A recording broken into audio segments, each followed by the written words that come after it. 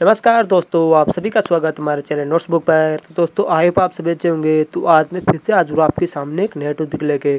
तो दोस्तों आज का हमारा टॉपिक है गीला फर्श चमकदार क्यों लगता है। तो दोस्तों टॉपिक आप सभी ने सुन लिया होगा, जो गीला फर्श होता है वो हमें चमकदार क्यों दिखाई देता है। तो दोस्तों जल्दी से शुरू करते हैं और आप सभी को मैं बताता हूँ कि यार इसका कारण क्या है कि गीला फर्श जो हमें चमकदार क्यों लगता है।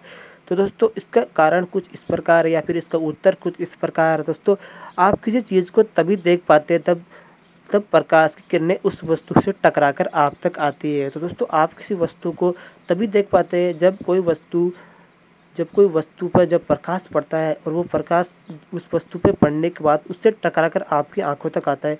उसके बाद वो वस्तु आपको दिखने लग जाती है। और दोस्तों जो वस्तु जितना प्रकाश अपने में अवशोषित कर लेती है वह वस्तु उसी रंग की दिखाई देती है। दोस्तों तब प्रकाश की किरणें किसी सतह पर पड़ती है तब वह उसी कोण से परावर्तित हो जाती है।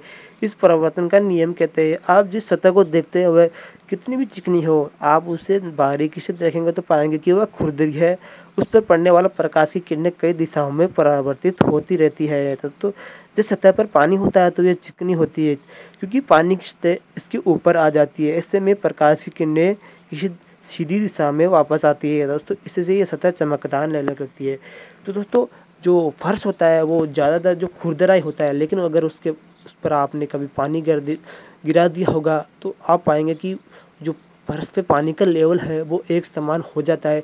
इस कारण जो उस पर जो प्रकाश पड़ता है वो एक दिशा से परावर्तित होता है, मतलब एक ही कोण से परावर्तित होता है। इस कारण जो फर्श होता है ना वो हमें चमकदार दिखाई देने लगता है। तो दोस्तों आई होप आप सभी को समझ में आ गया होगा कि गीला जो फर्श होता है वो चमकदार क्यों दिखता है। तो दोस्तों पसंद आया तो आप इस ऑडियो को लाइक कीजिए और हमारे चैनल को फॉलो कर लीजिए ऐसे और वीडियोज़ के लिए। तो मैं मिलूँगा आपको ऐसे ही नेक्स्ट वीडियो में, तब तक के लिए बाय बाय दोस्तों।